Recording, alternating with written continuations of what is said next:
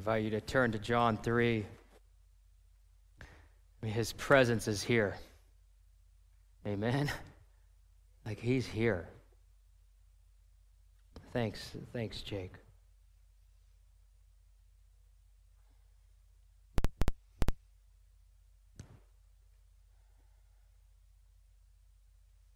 Let's just, as we're going through this time, just let the Spirit keep talking. When God comes, when his presence comes like this, he wants to meet with us. He wants to interact with us. And so he's going to be talking to you. You and him are going to have a conversation during this time. And don't let it stop just because I may be talking a lot. Just listen to the Spirit. He's moving. This is what he loves to do, is meet with his people, his kids, and talk to them. So as we go through his word, my prayer is this, well, let me just pray it. Lord, talk to us. Let this word, like it always is, be living, be active, move in us.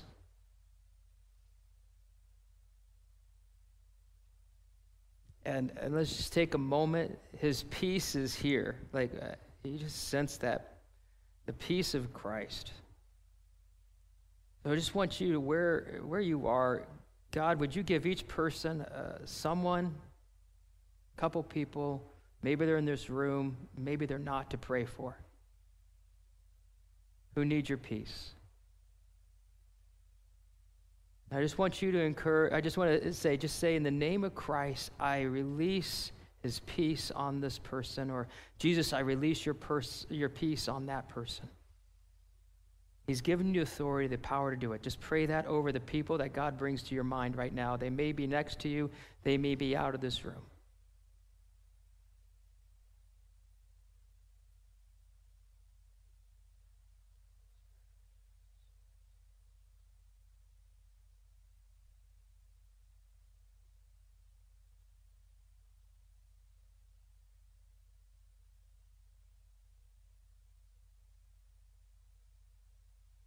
And would you make your word alive to us, even as we've been singing it and meditating on it with these few moments here, Jesus. Just speak to us through your word.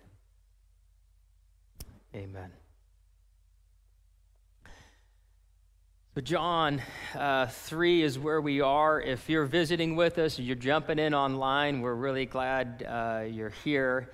And the book of John, we're in the beginning of Jesus' public ministry. We met this guy named John the Baptist, who is different than the guy writing the book, John, the author. And John the Baptist, as we read earlier, was the forerunner, the hype man, right, for the Messiah. He was the one that's saying to everybody, hey, look, you got to get baptized, repent, because the Messiah's coming, the kingdom's coming, and get ready for this thing. And then we went on to some stories about Jesus' ministry, and we come back now and we circle and we meet John the Baptist again. We circle back around him. He gets pulled back into the story. And I'd like to just read here verse 22, chapter 3. It says this: after this, Jesus and his disciples went into the Judean countryside, and he remained there with them and was baptizing. John also was baptizing at Aenon near Salim, because water was plentiful there and people were coming and being baptized, for John had not yet been put in prison. And let's stop right there for a second. So what's happening is, I don't know if you knew this, Jesus actually baptized people. So John's baptizing people, now Jesus is baptizing people, but skip down to John 4 and you find out, well, actually Jesus didn't really baptize people, he had his disciples do it. And it doesn't explain why, it just says that's what happened. So we're not going to go off on that. That's not the story here. But just so you know, this is happening. Jesus is baptizing about 4 or 5 miles away from John. And they're really close. They're in the same area. And what happens is a discussion, it says this in verse 25, arose between some of John's disciples and a Jew over purification.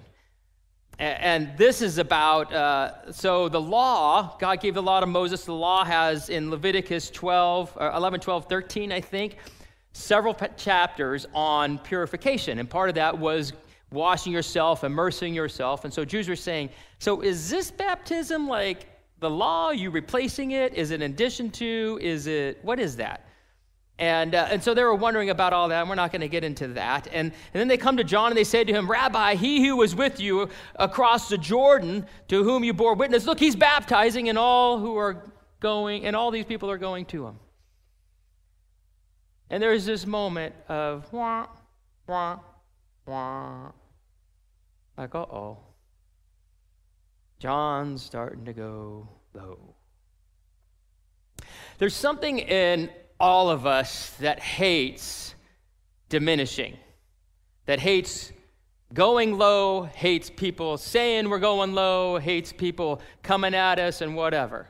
So even this past week, I don't know if you watched the Super Bowl. Anybody watch that? Anybody watch the Super Bowl? Yeah, okay, all right. Remember at the very end, Tampa Bay, it was pretty much over. Tampa Bay player on defense knocks down a ball or whatever from Kansas City, and then the player's like taunting him like all in his face, and then the flag gets thrown, and they call personal foul, taunting. So apparently, why do they throw the flag? Because the NFL is perfectly okay with literally knocking a player into next week and smearing him all over the field. But you can't hurt his feelings. That's a personal foul. I mean, do you ever catch the irony of that? Like, what? So you're going to get upset at that after he just destroyed this guy? Like, I don't know. But there's something inside of us, and you go to any professional sport, and they can call a foul on that. Like the NBA, you can get a technical foul for what? Taunting. Because that's a personal foul. We don't like going low. That's a horrible thing to do. There's some things that are actually good. I mean, there's things that we don't like that go low, like stocks, the bottom line, profits, right? All those things we don't like going low. But there's other things, like limbo. The whole goal is to go low. I got online. You guys know what limbo is, right? I'm like, that may date me, but I got online, got onto YouTube, where I find all things that are true. And I found, I think it's the world record. I don't know. I didn't really pay that much attention to it, truthfully. So he got a big medal. But they measured it. It looks like it's a world record. The 6-year-old kid, he got 7 inches.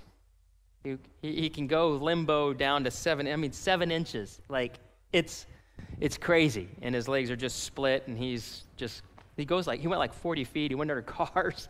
It's like, oh my goodness. It was kind of sad, because I was actually practicing to kind of show off how low I could go. I had my 70s shorts out. I grew the mustache. I was going to do it up here on stage and have Jake and Len, and well, I saw that. And so these guys come to John, and they say this: Rabbi, Jesus, the guy you baptized, is now across the Jordan, and look, he's baptizing, and all the people are going to him. So somewhere in this conversation with this Jew, right, because that's what they say. I mean, it's like you got the disciples of John and this Jew, and they're talking about purification, and then all of a sudden the conversation goes to, it's that guy, right? There's always that guy or always that girl that feels led by the Lord to let you know what's going on, right? And somewhere in there, this guy says, oh, you know what's happening, right? Everybody's going over to Jesus. How's that make you feel? On a sinking ship, kind of? Feeling a little low? Like the steam's running out of the ministry, right? I mean, that's it. There's always somebody that comes up to us and looks at us and goes, oh, look at you. If you've ever led anything, you've had someone come up to you and go, ooh, right? Or did you know? Or did you hear? If you've ever parented, you've had a kid, taught. You've had a child, a student, come up to you and go, well, did you know? And point it out, right? Point out that you're going low.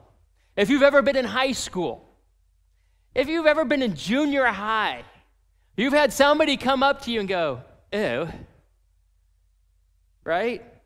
Look at you and go, ew, and say it.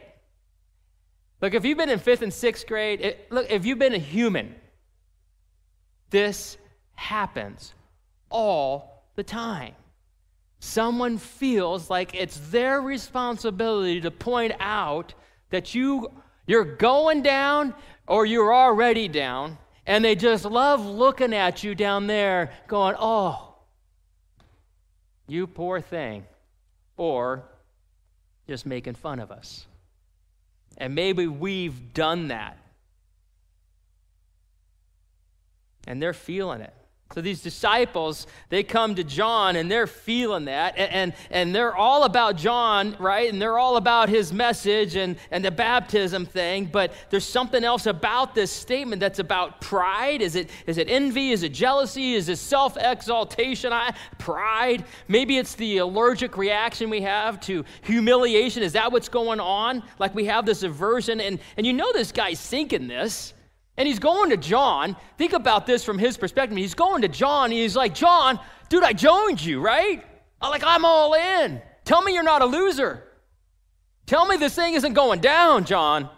I've got a lot invested in this, John. Come on, John. I mean, he puts all kinds of pressure on John in this moment. How many of us have done that? We don't like this, and we come and we say it. We're the ones saying it. We know what it's like to hear it, and perhaps we've been the one that has said it to somebody, done it to someone. Put pressure on them, make them feel low, make them feel like they're decreasing, they're the loser. I love what John says. He says 4 independent statements here. Well, they work on each other, but it jumps off the page. John answers in verse 27, a person cannot receive even one thing unless it's given to him from heaven. Let's just read that together. If you got your Bible out, whether it's on your phone, paper, online, home, read this with me. Here we go, a person, right there. A person cannot receive. Okay, let's read this together out loud. Is this on? Testing. Okay, let's try to read this together, right? Here we go. 1, 2, 1, 2, 3. A person cannot receive even one thing unless it is given him from heaven. Given her from heaven. We just sang these songs. I mean, that there's this idea of, in fact, the song, "You Are Worthy of It All," right? Everything comes from you, right? From you comes all things. From you is all things. To you goes all things, right? To you give the glory. I mean, we just sang that song. I asked Jake earlier, I was like, Jake, did you, plan that? And he's like, no, I didn't know. He's like, I knew the path, but I mean, that was just this moment. We sung this song. That's right out of here. There is nothing we have received unless it is given to us from heaven. John comes at him and he goes, look, I got this ministry from God. It's all from God. There isn't one person here that I got on my own. This calling was not mine. I didn't create it. God gave me the calling. The fame I got, the reputation I got, that's from God. That's from God. Check, check, check, check. All of it's from God. It's not mine. It's not mine. It's not mine. So the increase, the rise, the fame, that's all God's. The decrease, the going down, that's all God's.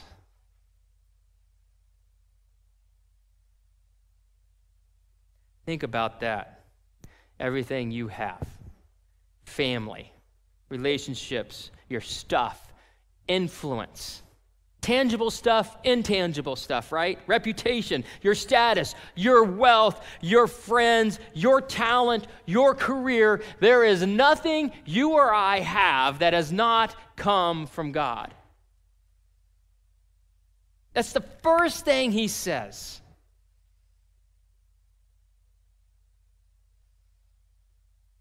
And for him, he's just like, I got no right to be possessive. I've got no right to be territorial.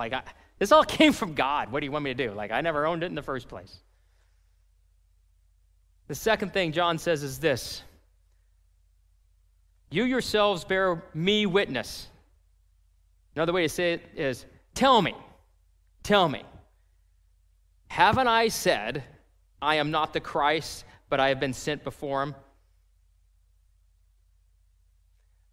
It's a great response. And it's one of those ones where you just kind of go, huh. So all along, John had been saying this from the beginning. I'm the forerunner. I'm the hype man. I am here to just tell people, get ready. He's coming. Get ready. He's coming. Get ready. I have never once laid claim to the glory. I haven't touched it. You've heard it, right? He says it. You guys have heard me all along. And so this guy that's coming to him is saying, well, yeah, but I didn't know what that meant. Or I didn't understand that. And what John does here, I absolutely love it, is he says this statement. In effect, he's saying, this is your problem. This isn't mine. Don't put this on me. Right? Because he's like, you know what I've said all along. I was simply the forerunner. So all your whatever about people leaving, that's not my stuff. That's your stuff. You go figure it out. See, what John had figured out and worked out in his life was the call of God, the identity he had in Christ, or in God at that point. Now he has it in Christ, right? Really understands it. He already had that worked out. It's all from God. His calling is sure. I am the forerunner of Christ. My identity is in God. This is who I am, and this is my life purpose. I'm going for it. And there wasn't anything that was going to rattle that. There wasn't anything that was going to shake that, diminish that. He's rock solid on it. Whether it goes up, whether it goes down, he's good. Let me ask you something. When somebody comes to you and has that moment where they put you down, where they make you feel less than, where they whatever, right? How sure are you in your call from God and your identity? Because if we're sure, if we're rock solid in it, in those moments we realize, wow, they got a lot of stuff going on. That's not me. That's not my stuff. Or how often, right, have we been the one, as we're doing this, we're going and we've bumped up against somebody, right, who doesn't shake, who doesn't move, and you're like, how in the world? And you realize this person has the call of God figured out, and you're over here going all over the place because you don't understand who you are and his call on your life.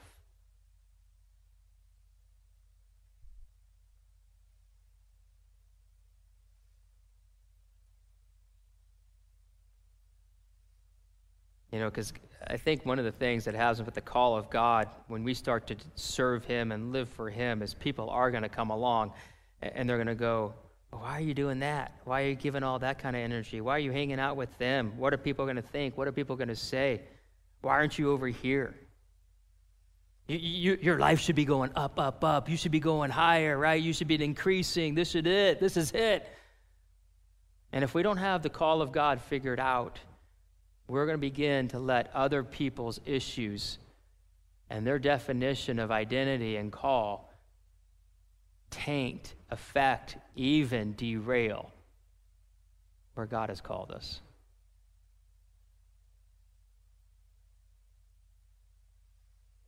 I mean, John could have actually just called the meeting and said, okay, guys, we've got to set 10-year goals. We've got to set 3-year goals. Let's do 90-day goals. Let's figure out how we can turn this ship around. Right? We got to turn this ship around. Third thing John says is not that. He says this, verse 29. The one who has the bride is the bridegroom. The friend of the bridegroom who stands and hears him rejoices greatly at the bridegroom's voice. So what he's doing is he goes with this, he knows the call and he goes with the picture and he says, look, guys, let me put this out to you. So in a wedding, there's a groom and there's a bride. The bride in this metaphor, or this vision, is those who believe in Jesus and those who will follow Jesus. Jesus is the groom, right? And so he's saying, look, guys, there's a wedding going on here. Jesus is the bride, or Jesus is the groom. The people who believe him is the bride. I'm the best man. Now, in the Israel culture, the Jewish culture of that time, the best man, the friend of the groom, was the guy that made sure that wedding went off without a hitch. Like he was the guy, the go-to guy, the guy you could count on that wouldn't let anything distract from that wedding, and he would do everything. He'd lay down his life to make sure that wedding day was the best. That was his role. In our day and time, we call that the groom, or the best man, or the maid of honor, right? There's something about that. It's not nearly as, I would say, as heightened or has as much value as it did in the Jewish culture, but it's close to that. Now, can you imagine if you went to a wedding here in the next year, or if you've been to a wedding, where you saw the best man upstage the groom? That would be a nightmare. Like they want all the attention. They're jealous, they're envious, they're whatever, and so they just kind of upstage the whole thing and draw all the attention to them. You know what would happen? At some point, the family and the other friends would insert themselves and say, you need to leave. Right? Get out of here. And John's effectively saying, so you want me to do what? You want me to behave how? When I'm the best man? I'm not doing that. I'm the best man. I'm here to see this wedding pulled off. Like I am here to serve, and I will do whatever I can to make that day the best day. You don't get it. You don't get my call. I'm here to serve the groom. That's my calling.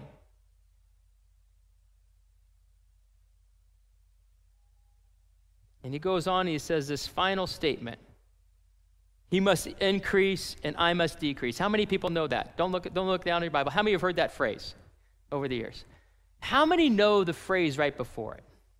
Don't look. How many people know the phrase? Online, raise your hand. I see that hand. How many people know it? Yeah. The phrase right before it is powerful.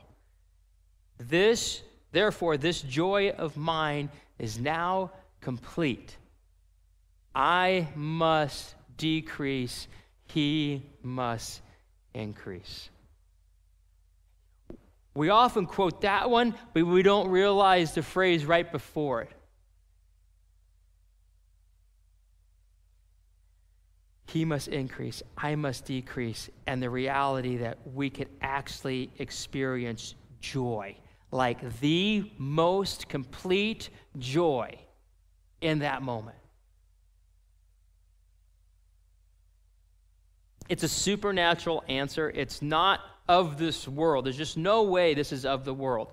To think that you can have joy when you decrease. It's not a natural response. And it really comes not of this world. It comes out of the kingdom of God, and especially because Christ, the King, is the one Paul wrote about who said, who became nothing, right? Emptied himself, became nothing, became like a servant, took on the form of a man, right? And became obedient or humble, that says, humbled himself to the obedience on the cross. Like Christ modeled what it means to decrease, to go lower and lower and lower. In fact, it's the most epic story of decrease in the history of the universe. And here comes John, who's part of the kingdom of God, and he says, I've got to decrease. This is the best moment of my life. You coming up and telling me that people are starting to follow Jesus? Yeah. It doesn't seem weird. Doesn't that seem crazy? Like, that's just so not what this world would do. This is what the world would do. I came across a book. My wife Jo was reading a book. She said, Scott, this is incredible statements right here, and it was all about love and this whole idea of decreasing.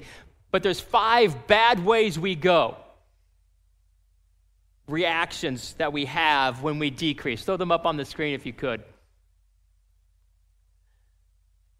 So, we're really having problems with 1, 2, 3, 4. Yeah, this thing was giving us problems in the first service. So, I'm just going to read the first one to you. I have no idea why that's not working, but the first one is self-pity. Nursing an internal feeling of being like a victim. When we go down, when we go low, we start to have self-pity. Poor us. Look at us. Or maybe it's bitterness. We have this simmering demand that God makes our world right. You got to make this right. You got to make this just, right? Sarcasm. So we want to restore the balance and start to go up and feel like we can go up. So what are we doing? We get sarcastic. Kind of tear people down, but it's real clean. Mock somebody else. Everybody can laugh and we feel better about ourselves. Or we could just go right into gossip and slander. Just start tearing people down left and right. Leave no person out of it so that we can what? Increase. Or maybe it's the emotional revenge. We withdraw from people love, right? So we withdraw our heart from people who are increasing when we're not increasing, when we're down here. So we see somebody and we just go, I'm pulling back. You ever done those? We don't have to do that. Someone who has the call of God, somebody who has a vision from God of their life, we don't ever have to go that direction. We can live in this moment where we're going downward, where we're decreasing, and we can have fulfilled, complete joy. We can literally say, this is a victory.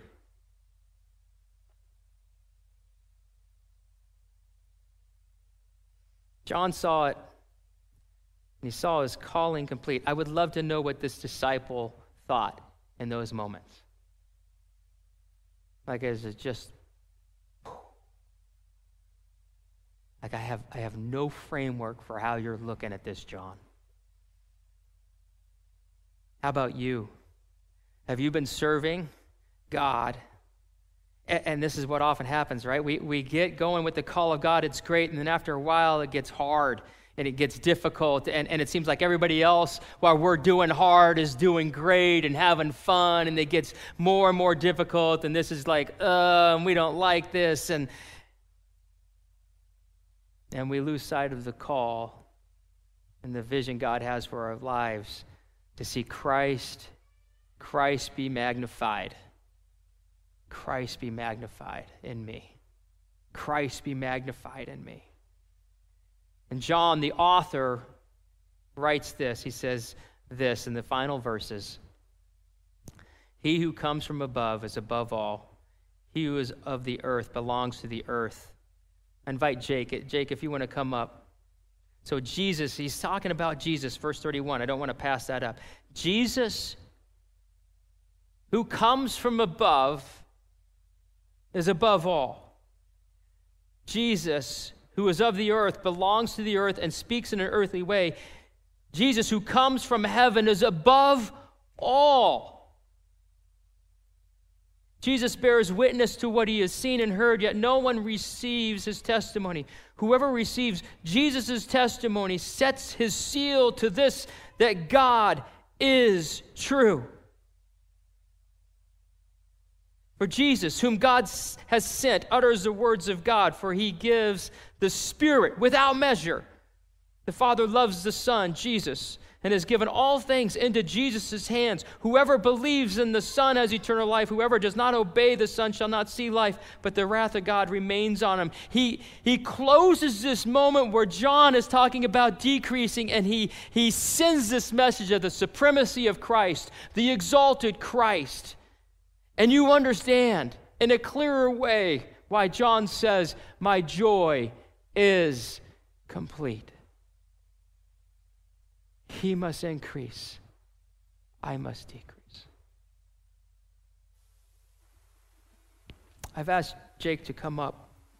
We'd just like to sing this song, You Are Worthy of It All. And I want Jake to sing it over you right now and just invite you and Christ just into this moment of connection and hearing from him. And your life is before him. All you are is before him.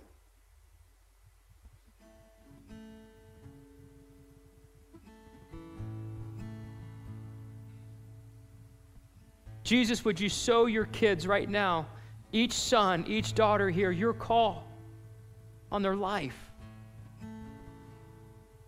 Show each of them your vision for their life.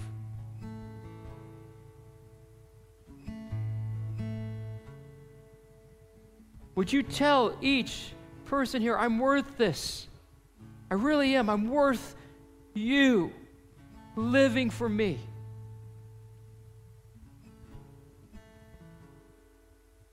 If you're frustrated with your life,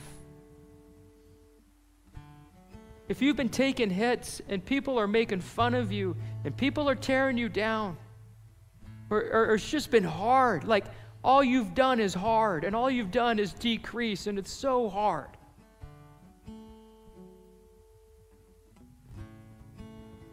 Right now, Jesus said he gives the Spirit without measure. Holy Spirit, fill each person here.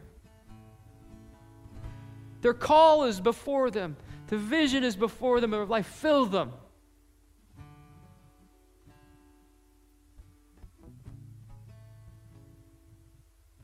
In the name of Christ, I release joy on them. I release joy on every person who's listening in. Their life, every one of you listening now or in the days to come, your life is before you. That call, that vision from God is before you.